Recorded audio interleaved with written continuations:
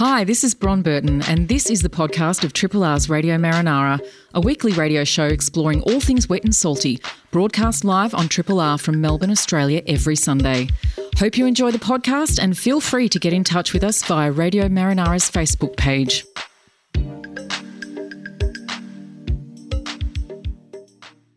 This is Radio Marinara. We're the program about all things wet and salty. Good morning to you. My name is Bron Burton. And from the interchange bench, it's the cabin boy. Hey, go megahertz. I just thought I'd get that little footy reference in. So, Fam's sick. Not well? Yeah, Fam, she's sick. So, yeah, big love to you, Fam, if you're listening. She's fallen to the lurgy that is doing the rounds. It is doing the rounds. One of several.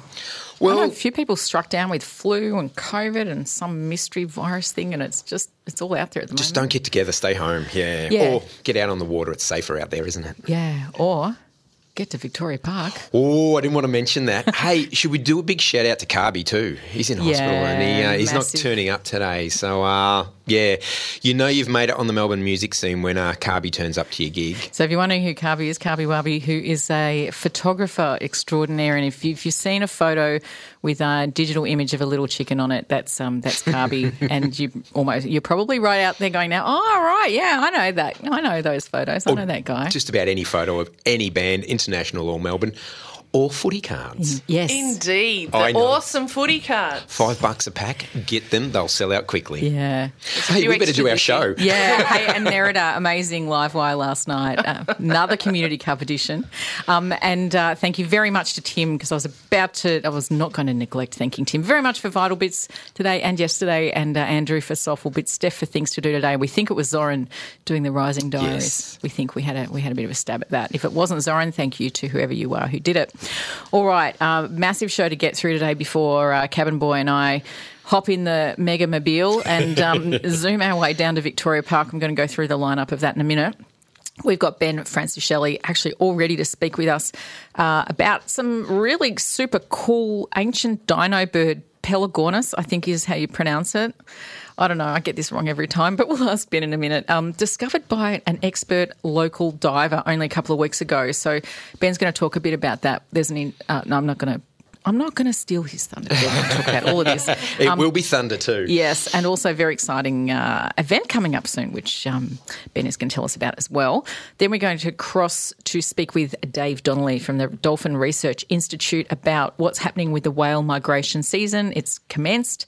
Whale watching has commenced as well, and we're going to be catching up with Dave every 2 weeks from now until the whales basically head back down to Antarctica. Mm-hmm. But Dave's also going to be telling us about a very exciting festival happening next weekend at Phillip Island, which happens every year. So we'll catch up with him about that. Then Dr. Elodie Campras will be talking to us about the report we've been waiting for. Yes. This is Deakin University's 12-month study. It's called Giant Spider Crab Ecological Assessment in Port Phillip Bay. So we had a bit of a chat with Elodie about that a couple of weeks ago, but the report hadn't been released. It now has been. And it's the first published study into the ecology and habitat use of the bay's spider crabs. Covering 12 months of observations and data. So super cool stuff. That's fantastic, because there's been so many sightings, so we know where we don't know where they are, but people know where they are. But now we're looking further into them, aren't we? Yeah. So that's fantastic. It's really cool. And then to close the show, we're very excited to speak with Mick Sowry. We haven't spoken with Mick for a while. He is the creative director of Great Ocean Quarterly. Now, if you wanted to picture Radio Marinara in print, Cabin Boy. Yes, you told me about this. Yes, it would be Great Ocean Quarterly. So they're putting another edition together and focusing on the magnificence of the Great Southern Reef, working together with the Great Southern Reef Foundation. So we'll speak with Mick about this new upcoming edition and what it involves and how you can get yourself a copy. Fantastic. Triple R on FM, digital, online and via the app. All right, a couple of quick bits of news. One, just a big shout out to Tim Winton, who is we'll just call him the patron of Radio Marinara. We'll just call him Tim. Yeah, our mate Tim. He was given an AO this week as part of the annual birthday honours, good on you, Tim. Is that from the King, not the Queen anymore? So he's got it from the King. Yeah. Wow, that's different. If you buy into all that stuff. We were not going there. We'll read this out, Nerida, because I think you will like this. Winton loves the country, proud to call himself a patriot. You don't have to be in khaki or carry a gun to be a patriot. I see patriots every day in board shorts, business suits, tracky dacks and double pluggers. They've got dreadlocks, they're pushing prams, walking frames, holding guitars in a classroom, hospital wards and workshops, storerooms. Nobody is above their country. The role of the patriot, as he sees it, is to defend the prospects of those who come after us. So it's all about protecting the future. And there's another comment which I wanted to mention is the reporter of the article that I'm reading was, about his new series, Ningaloo Ningaloo, which we've talked a lot about on this program, but he doesn't wax lyrical about his encounters with orcas or dugongs. Instead, he talks about traditional owners of the land being there for the return to country, being able to show people's return to positions of respect, legal and moral authority over their own lands and waters. Yeah. So, good stuff. Using his fame and notoriety for good things. Exactly. This is a podcast from Triple R, an independent media organisation in Melbourne, Australia. To find out more about Triple R or to explore many more shows, podcasts, articles, videos and interviews, head to the Triple R website at rrr.org.au. Without further ado, we're just going to go straight to Ben Francischelli, Radio Marinara's own coastal paleontologist. Good morning, Ben. Good morning. It's always awesome being here. Thank you for having me. It's always an absolute joy to have you with us, especially when Skype works. So, all right, let's launch straight in. There's this mystery discovery. I sort of tried to keep it as vague as I possibly could. We've alluded to this a few weeks ago when we had you on the show, but there's been some developments about this special ancient dino bird. Yes, absolutely. So a couple of weeks ago, I got a call from my friend Steve Cooter, who's an expert diver.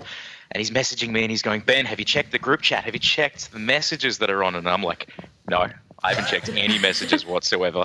And he's like, just go to Facebook, go check the messenger, because we've got a group chat with all these citizen scientists and fossil hunters that look for this stuff.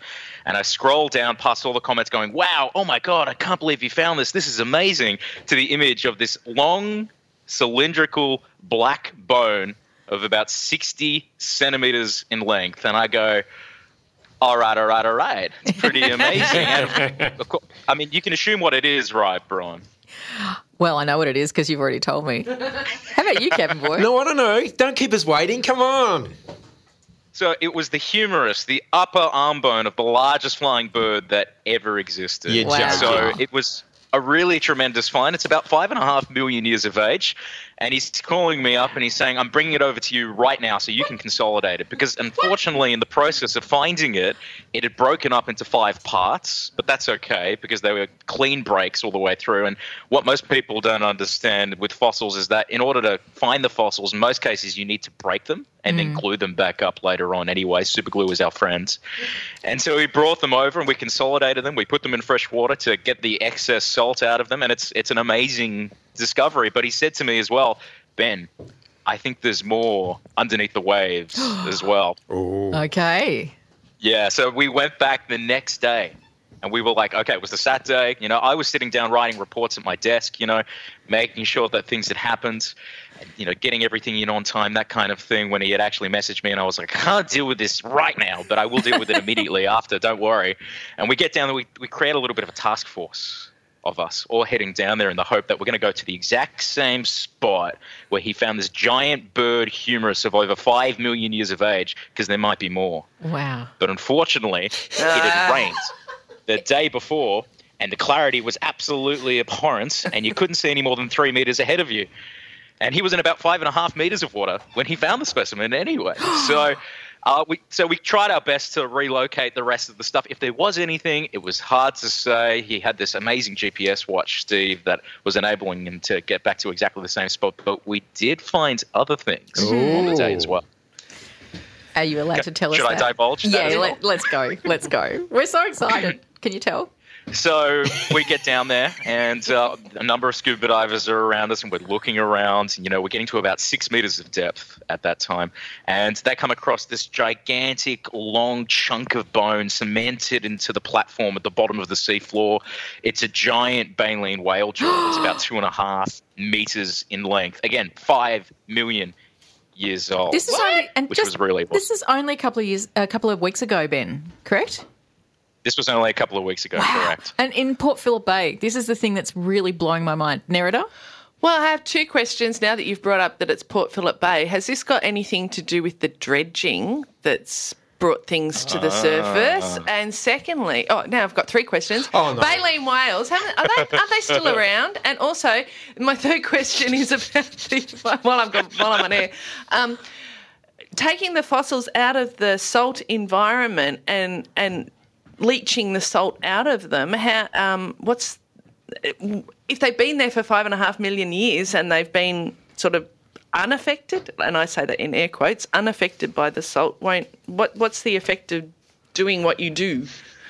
Okay, so the first thing, the dredging is in no way affecting anything that's happening with the fossils. These fossils have been around for a really long time and just no one has come across them at all. So we found that site, which is called Black Rock, or we nicknamed it Site B, and hid it from the public for about 5 years until we actually released a paper explaining what it was for the first time last year.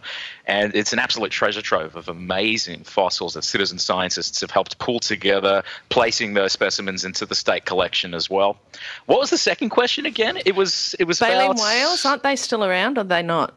Yeah, no, they are. And quite surprisingly, they were much smaller than what we could find today as well. So they seem to be the perfect bantha fodder, the food for the megalodon in size. But what's also really intriguing is that from this site, we find the first evidence of hypergigantism in baleen whales at a time where we're not expecting it. So they start to get to these absolute chunky, 30-meter sizes in Bayside for the first time anywhere in the world from the fossil evidence that we can find.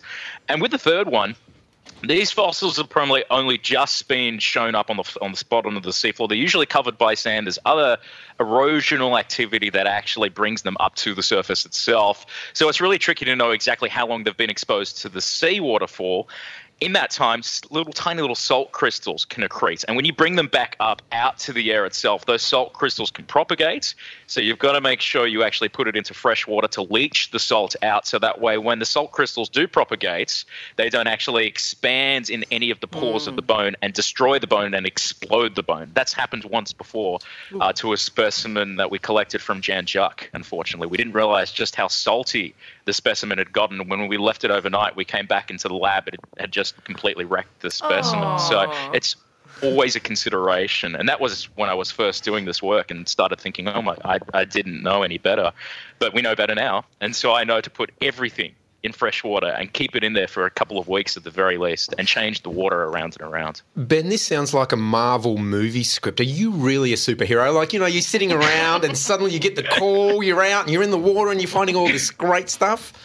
My God. I mean, there's even more fossils that were found just last week as well. There was another megalodon tooth that surfaced as well that somebody found. There was another segment of jaw from a baleen whale that had these amazing marks all over them, predatory marks from a shark that had bitten down into the jaws as it was trying to eat away at its flesh over 5 million years ago. What people don't quite get is just how amazing these fossil sites actually are and the breadth and the amazing amounts that we have, not just in Bayside, but all across Melbourne, through the Bellarine Peninsula, through the Surf Coast, through the Western Districts. They're there, but unfortunately the experts that are required to study them aren't because the available funding just isn't there. Well, this work that you do, Ben, and particularly publishing these reports is absolutely critical because for any other reason, it keeps the developers at bay because what we're actually really demonstrating is, this is the evidence that's been required to put up to would-be developers to say, sorry, you can't touch this. This is absolutely critical evidence area. This is area that provides the evidence that we need for this fossil record. Yeah, I mean, these specimens are literally just getting smashed on the bottom of the sea floor every now and again by the ebb and the flow of the tide. So we have to go out there and collect them. And this is the heritage of Melbourne as we know it. This is a really important evolutionary part of the record of life itself. If you go to the Facebook page, our Radio Marinara Facebook page, you'll see the actual humerus bone that we're talking about is up there. So you can take a look at that for yourself. We've got about 2 minutes left, Ben. You have an exciting announcement about something that's coming up. I do. It's really exciting. So about a year and a half ago, I got into contact with Bayside Gallery and Bayside City Council and suggested an idea with them. The idea was to create an exhibition on the fossils. They came to the table and they said, let's do it. Let's create an exhibition. Let's create prehistoric Bayside. And I was like, that's going to be absolutely amazing. So it's going to happen in June 2024.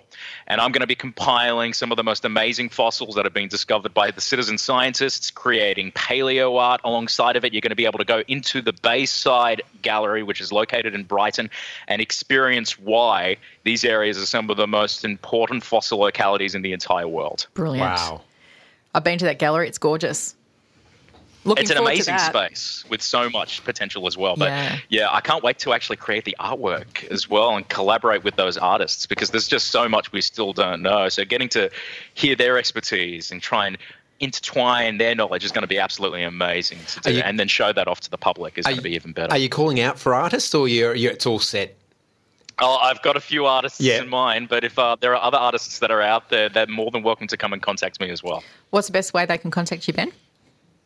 They can go find me on the socials. I call myself a Fool's Experiment, _Fools_Experiment, because I'm the fool, and this is all my experiments. I created it when I was like... You are a superhero. 20, something like that. I'm such a fool. Can't get past it. But it was actually a quote by Charles Darwin, and he was referring to himself in reference to evolution as well. And I absolutely love the fact that he called himself a fool, despite being the world expert on everything, paleontology and evolution as well. So I thought that resonates. Being a fool. I love that. Yeah, brilliant. Cool. We've put links to your page on our page before, but we'll do so again. Might have to give me till tomorrow after the Community Cup's all over, but we will put that link. That's fine. But if you go to the Radio Marinara page and search for really your name or a Fool's Experiment, you'll find that link anyway. Thanks, Ben. Good Thank stuff. you so much for having me. So Have a great exciting. day today, guys. Yeah, Ciao. thanks. You too. Catch you next time. Ben Francischelli there, our coastal paleontologist, doing great things. I reckon he's a little excited about his job. Who wouldn't be? I would be too. That is fantastic. Triple R. And we are very excited to be crossing to speak with Dave Donnelly. Good morning, Dave. Good morning, Bron and team. How are we today? We're very well, thanks. How are you? Fantastic, beautiful sunny morning. Love it. It is. Hey, we're really excited to be launching this really as a fortnightly update, catch up with you about whale migration, because the season has begun. It certainly has begun, and it's only going to get bigger and better as the weeks go on. And then, of course, it'll get less and less as the weeks pass. Just simply because we are on a migratory corridor for humpback whales, and we're fortunate enough to have a few southern right whales calling this area home for a short period of time. Yeah, like a big whale spotting bell curve. So where are we at right now? What's happening at the moment? Well, look, we're still fairly early in the season at the moment. You can go to the coastal areas and still spot whales right now. They are in their sort of 2s and 3s, and you might get 5 or 6. But when we hit into the peak migration season, which we're closer to the sort of mid-July through to mid-August, we would expect that you'd see tens of whales over the course of a day if you spend enough time. So that is humpback whales, of course. On the flip side is southern right whales, who are just starting to settle along our western coastlines. Although we did have a southern right whale passing through the Bass Coast, Boonwurrung area, through to towards the Wilson's Prom area. So we're starting to get movement of both species right now. And we're, of course, just talking about the east coast, because there's migration that happens up the west coast of the country as well, isn't there? There certainly is, and that's a separate population of humpback whales. So they see quite a number of animals, quite a large number of animals compared to ours. But because the coastline is mostly uninhabited across that long stretch of the west coast of Australia, the reports tend to be isolated to populated areas. And as we all know, citizen science is really about where citizen scientists are. Yeah.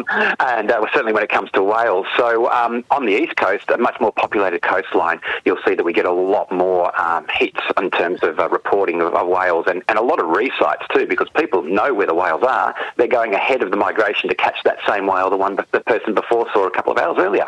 Dave, Cabin Boy here. Are the whales constantly on the move, or do they hang around an area for a while? Do they hang off Phillip Island a bit, or just keep moving? Yeah, nice to speak to you, Captain Boy. They tend to do a bit of both. Mm-hmm. Mostly they're moving across from west to east across the northern part of Bass Strait and joining that east coast migration. Our area here in Bass Strait is quite unique compared to other areas in that we're having a sort of west-east migration, whereas mostly the whales are going north-south. So they're actually joining that migratory corridor on the east coast of Australia, which means we see much fewer animals, probably something like maybe 10% or less of the total population. And to answer your question, some do hang around, but that's typically due to productivity. So if we get a good productivity season, say off Cape Woolamai or sort of that east coast area around the Bass Coast, you might find that animals might stay for up to 4 or 5 days. In fact, we had one animal stay for 10 days. That was confirmed by its fluke identification imagery. Mm-hmm. So a bit of both. Yep. All right, Dave, we've got about a minute left, and I know you really wanted to plug this big festival happening next weekend down at Phillip Island. This is the annual, is it called the Phillip Island Whale Festival? Well, it's called the Island Whale Festival now. It's gone through a few morphs. It is actually starting on the Friday the 30th of June, and then we're going through to the 2nd of July, right in the middle of the school holidays. Lots and lots of activities from artistry to whale spotting, information sessions. The Dolphin Research Institute and Two Bays Whale Project will be at the Surf Club at Cape Woolamai for the entire weekend, a bit of a hub there. There's another hub in Cowes and a few other activities around the place, including obviously the Penguin and the Nobby Centre. So we're putting the call out. Please come down, come and have a chat. If you'd like to find out more about whales and dolphins and how to spot them, come and see us at Cape Woolamai, and please contribute to our Podwatch, which, by the way, just updated recently. Podwatch, which is our citizen science portal, has just grown to 270% increase on last year's effort. So we're really happy with the engagement. Granted, some of those people are seeing the same whales 3 or 4 times, but it's really about the engagement and people being part of this program. So thank you to everybody who's doing that, and thanks to Marinara for helping us promote it. Oh, fantastic, Dave. That's absolutely wonderful. We'll put links to both. We've done that before, but put links to Podwatch on our Facebook page. Also links to the Island Festival happening in 2 weeks, and we'll catch up with you in 2 weeks, which will actually be the final day of the festival, to find out what's going on that Sunday. But meanwhile, again, give me till tomorrow after Community Cup's over today. But if you click on the image of the whale tail for today's Facebook update, you will be able to get all the information about the Island Whale Festival. Absolutely. Live cross time, eh? Yeah. You're looking forward to it already. Thanks, Dave. Good stuff, guys. Thanks very much for having us again, and look forward to chatting to you in 2 weeks' time. Pleasure, likewise. Catch you then. Thanks, Dave. Bye for now. See ya. Bye for now. Dave Donnelly there. Good stuff. You're listening to a Triple R podcast. Discover more podcasts from Triple R exploring science, technology, food, books, social issues, politics, and more. To listen, hit up the Triple R website or your favourite podcast platform. Hi, this is Tim Whitten. If you want to know what's going on in the ocean, tune into Radio Marinara on 102.7 3RRR. You know where it is. Oh, where are the giant spider crabs? They've only arrived in dribs and drabs. They were due in June on the strawberry moon, by the thousands appearing by the pier. Let's hope this year isn't fallow. May they soon festoon every bayside shallow. Next full moon high to our shoals and coves, let leptomithrax, Guymati, come a-scuttling in droves. Oh yeah, Mel Webb and Kylie Morrigan, they're asking the question, where are the giant spider crabs? Well, it's here, friends, the report we've all been waiting for. Deakin University's 12-month study called Giant Spider Crab Ecological Assessment in Port Phillip Bay, funded by the Port Phillip Bay Fund and released just this week. It's super exciting and the first published study into the ecology and habitat use of the Bay's spider crabs. It uses a unique combination of citizen and traditional science to reveal the habits of spider crabs over 12 months of observation. To find out more about this whopping 79-page report and what she and her team discovered, it's a great pleasure to welcome back to Radio Marinara Dr. Elodie Campras. Good morning and congratulations, Elodie. Good morning. Thank you, and thank you for having me. Our pleasure. And finally, the report is here. Yes. Thank you for your patience, everybody. I'm really, really excited to be here talking about that today. Yeah, we're excited too. Before we get into the guts of the report and what it means, I thought perhaps we should start to give a shout out to your collaborators and funders, because there's quite a lot of them, aren't there? Yeah, that's right. Yeah. In terms of collaborators, I do most of the talking, but there's a whole team at Deakin University who's been helping with various aspects of the project, and Danielle Iorodiakonou has been leading the traditional science activities as well, particularly. Yeah. All right, let's get into it. And perhaps let's start with those terms, citizen science and traditional science. What do they mean, and how are those methods used to generate the data that you've used? Yep. So citizen science is, getting help from the community. So it's tapping into the fact that people that love the water and the bay are already out there, potentially seeing things or not seeing things, and spider crabs. And so because we have limited time and limited resources to spend in the marine environment, and because spider crabs can be so hard to keep track of, it's just great to have people telling us when they see spider crabs when they're out and about in the bay. So that's the citizen science aspect. And then the traditional aspect is, having divers actually doing surveys, being underwater, so we've done different surveys. We've done tagging. We've done video surveys to estimate the numbers of crabs. We've also taken morphometrics, so actually measuring the spider crabs and sexing them, which had never been done before. And it's interesting, isn't it? Citizen science has come a long way. I remember it was, only really 10, 15 years ago when people used to look at citizen science as a concept and say, well, really what can people do to contribute to science and information when they haven't had the formal training? And I guess that's what's really changed, is that formal training can actually quite easily be provided because people are intelligent. You don't need a science degree to be able to understand the theories behind science and why we collect data in the way that we do. And that's been a real game changer, hasn't it? Yeah, that's exactly right. So, again, having people, looking out for particular species, and it's great for spider crabs, but iNaturalist, for example, takes observations for just about anything. And because we know so little about our marine environment and the biodiversity within it, that's just such a great asset to have people, for example, in this case, turn their photos into data. And really there's, everybody sort of can do it. But also we have another citizen science aspect in the project through a Zooniverse webpage. So last year we deployed time-lapse cameras, so there were cameras that were waterproof that were taking photos every 5 minutes during daylight hour, and that allowed us to monitor spider crab activity. And so we collected a whole bunch of images, about 66,000 of them. Wow. So it's just way too many for me to just analyse on my computer. Really keen to get help from anybody that can just, become a marine biologist for the day and analyse and help us analyse these photos. And with this project, there are tutorials and example photos to follow.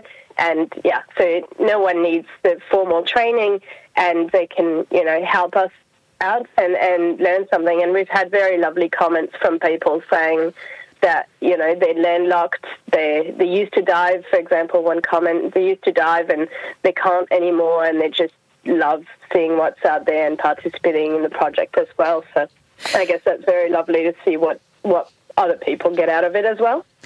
Oh, yeah, definitely. Let's look at the report. It's presented in two parts. So there's an ecological assessment and a socio-economic assessment. Let's go through them in turn. Part one, we've been talking about citizen science. So part one reveals habits of spider crabs through the citizen science. And you've talked a little bit about iNaturalist and Zooniverse and pre-existing data as well. So what is revealed in the report through part one? Yeah, so we've had with the participation of citizen scientists, which I really, really want to thank because their help has just been invaluable.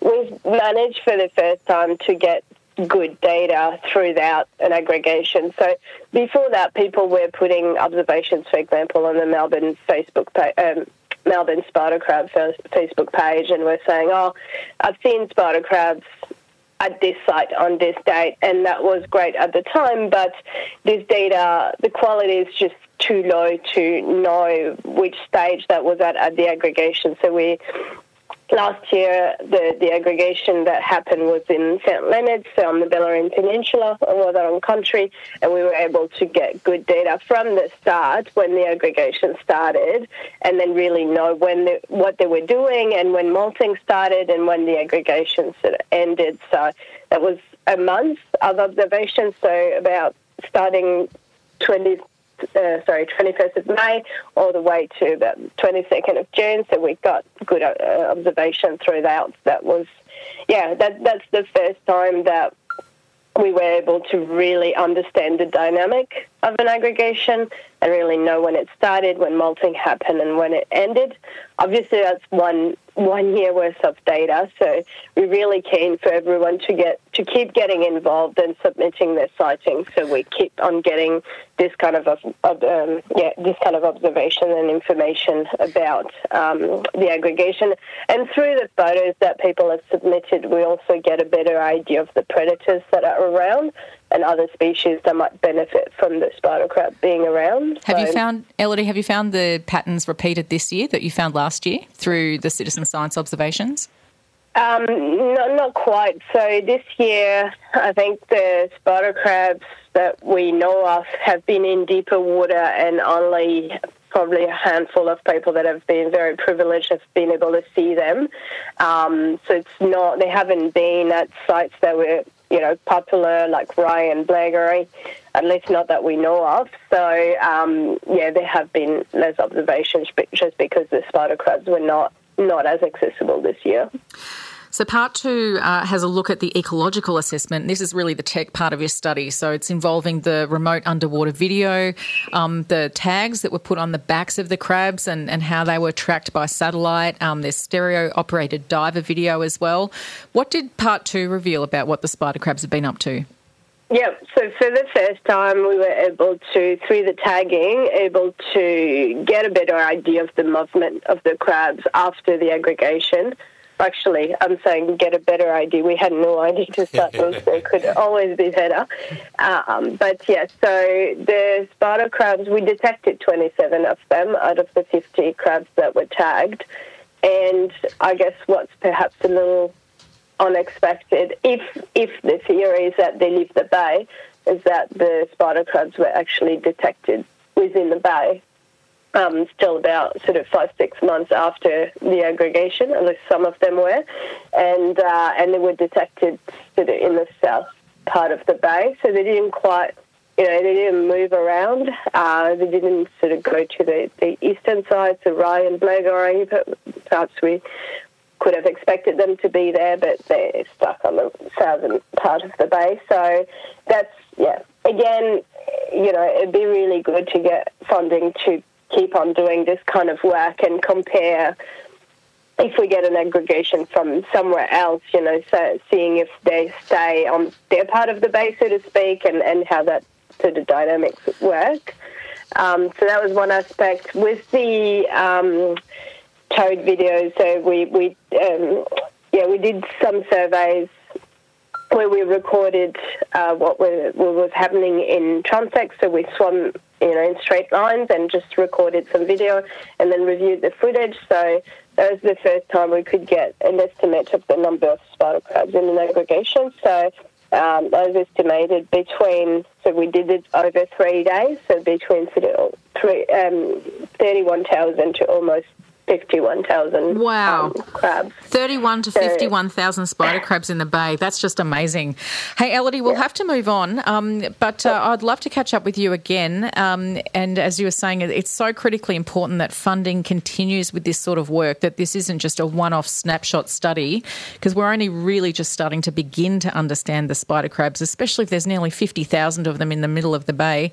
And I know that there are probably people listening who maybe have other interests and and ideas for what they could do with some of those 51,000 crabs. And we obviously don't want to get into that situation again that we were in a couple of years ago where they were quite heavily exploited. So let's pause this conversation for now. I'd love to catch up with you again, and we can talk more, because there's a third part to this study about socioeconomic assessment. So next time I'd love to explore that one in detail. Cool. Yep. It's not actually our work, but I can reach out to the team. Yeah, brilliant. All right. Thanks, Elodie. That was wonderful. Been looking forward to talking to you about this for a long time. So glad that we finally did. And congratulations on the report. Thank you very much. Yeah, thank you. Thanks. Bye for now. Dr. Elodie Campras there from Deakin University. Triple R on FM, digital, online and via the app. Now, if you can imagine Radio Marinara in print form, it's Great Ocean Quarterly. Published first in 2013, its creators Mick Sowry, Jock Sarong and Mark Willett produced 8 magnificent volumes featuring some of the most original thinking in art, photography, literature, music, activism, science and other fields, all of it bound up together by a love of the sea. It ceased publication a few years ago, and you can imagine our utter delight when we saw the social drum roll to advise that edition 9 is in the making, and even better, it's all about the Great Southern Reef. To tell us all about it, it's our delight to welcome back to Radio Marinara Creative Director of Great Ocean Quarterly, Mick Sowry. Good morning, Mick. Hi, Brian. Can you hear me? We can indeed. Can you hear me? Oh, good. Hey, welcome back. Oh, thank you. It's great to have you with us, and as I mentioned, we're very excited about Great Ocean Quarterly kicking off again. I've given a brief overview about it, but you can no doubt do a much better job. What is Great Ocean Quarterly all about? Well, Brian, it all came about initially with an idea I had way back in the late 10s, I suppose, about 2008-9, where I started building an idea just because I could. Had probably an issue in my computer and was showing it to a mate, Mark Willett, and he went, wow, let's have a crack at this, and then it sort of got legs, and I'd never been able to do it without Mark and Jock. It's very much an us thing, but the premise was anybody with an ocean who's endlessly curious about the world, really. And that's what spurred it, and that's what continues to spur it. And this came pretty soon after the work that you'd done with the film The Reef and also Musica Surfica. So what took you from film to print? Because it's a different medium altogether, but I guess poses different challenges in still trying to get that message across about the magnificence of the ocean. Yeah, well, the films came about, my background was in advertising industry, but I jumped out of that to try and chase dreams. And the film stuff came, in essence, it's a bunch of happy accidents that continue to happen to me when I stick my head up and go, let's have a go at this. So in the end, it's sort of, imagination and trying and falling over and try again. This issue of the GOQ, I don't know, Mark Willett came up with the idea. Really, he'd seen something about the Great Southern Reef and said to Jock and I, what about this, boys? And both of us went, oh, my God, because it's a big jump to go into it again. And we've all got working lives. But as soon as you sort of start to do the homework on it and realise the sort of diversity, this sort of natural parallel to the symmetry with the Great Barrier Reef, I suppose, the Southern Symmetry, and the threatened nature of the ecosystem, and that being the theme, obviously with Great Ocean Quarterly being art ideas in the sea, it's going, well, it's not going to be all underwater stuff, so we've got poets and writers and photographers and painters and sculptors and all of this sort of thing are sort of adding to the mix as we build it, and it's endlessly fascinating to do the build, because you just discover stuff, and that's the great thing about doing a magazine. Whenever we do it, we go, oh my God, look at the stuff that's out there and the talent we discover, and it's a pretty glorious thing. It's unfortunate in a way that print is difficult these days, and we're doubly challenged this time around, because I think when we did it last time, we were in the middle of COVID and everyone was locked down and bored witless. And this time around, people are under pressure. So we really need people to jump on board with this issue so that we can do it, because it's fantastic to do. for us, but also when they get it, it's something that I can guarantee they'll want to keep forever. Mick, is it like a Playboy magazine? Am I reading it for the articles, or is there some quite great images in there also? It's always a mix of both. Yeah. No, the imagery, we really, and that's my department a bit. I have to chase it, but I set as high a bar as I possibly can, and always, like I've got photographers now. One guy that I found, I needed an image of a Pacific gull, something, fairly, relatively mundane, but I found this amazing image, but he was diving off on a safari in Tanzania, but he said he'll get back to me with a photograph as soon as he gets back, which I've now got. And another guy was jumping on a boat heading into the wilds of northwest Papua New Guinea. So, I fight them hard and I find them. And likewise with the artists, we've got a great piece that's on Otis Carey, who's a young Indigenous artist, but he, very famous actually as a surfer, and I wasn't aware that he was a painter as well, and when I saw it I went, holy hell. Yeah. Really, really, really good work, and a young man, but astonishingly talented. What else have you got in there, Mick? A lot. You got about 1 minute. We've got a great piece on the Ngari Capes, which is the area around Cape Leeuwin, Cape Frasernae, Cape Natural East. We've got kelp naturally because the Great Southern Reef is basically the kelpie reefs all around the bottom of Australia. We've got a wonderful article by Greg Day on the salt and freshwater interface, which you might think, estuarian water. But he's read me a couple of passages from it, and it's absolutely mind-bendingly beautiful. The Bremer Canyon Orcas, poem from Felicity Plunkett, the eminent New South Wales poet. Crikey, it keeps going on and on. Probably we've got, we've even got a recipe for sea urchins, because sea urchin being the main predator on kelp and under threat because of feral sea urchin, the introduced red sea urchin. We've got a recipe because they're actually quite delicious. All right, let's get to the important bit about how people can get their pre-order, because it's open for another 2 weeks, yeah? Yes, it is. Just go to www.greatocean.com.au. Straight into a portal there. The issue is $60. I know it's jumped up in price, but basically, as I said in my Instagram, it's the difference is a coffee and a decent baguette somewhere, and it's really going to be worth it. But we really do need the numbers to get it over the line. So, and this is a pleading. We'll put a link to that on our Facebook page, Mick. We've already put an image up of a mock-up cover with a gorgeous image of a seahorse. So you can click on that and follow those links through. As I mentioned, tomorrow, because today, for the rest of the day, I will be tied up with the Community Cup, but we'll put a link to that page tomorrow. Could I just add one thing? There also is a link to a PDF of an abridged version of the last issue. So if anyone's never seen the Great Ocean Quarterly, they can at least have a look at what we do. Yeah, and I fully endorse it. I have the previous 8 editions, and I cannot wait for this 9th one to join it. So all the very best, and hopefully this will do what you need it to do, Mick, and look forward to the publication. We'll catch up with you and maybe jock in a few weeks' time. Thanks so much, Brian, and thanks everybody in there. Always a pleasure. Care. Thanks. Bye for now. Bye-bye. Mick Sowry, the Creative Director of Great Ocean Quarterly. Thanks also to Dr. Elodie Campras from Deakin University talking about the spider crabs, Dave Donnelly talking about whales, and Ben Francis Shelley about ancient dino birds. It's been a big show, Cabin Boy. We got to the end, Thanks to you. Thanks to Nerida also for paneling for us today. Thanks to David, who'll have this show up as a podcast in the next few days.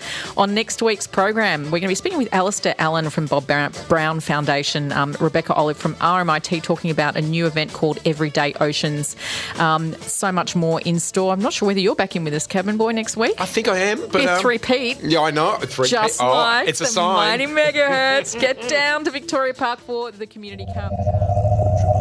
Triple R. Hi, this is Bron Burton. Thanks for listening to the podcast of Triple R's Radio Marinara, a weekly radio show exploring all things wet and salty, broadcast live on Triple R from Melbourne, Australia every Sunday. Hope you enjoy the podcast and feel free to get in touch with us via Radio Marinara's Facebook page.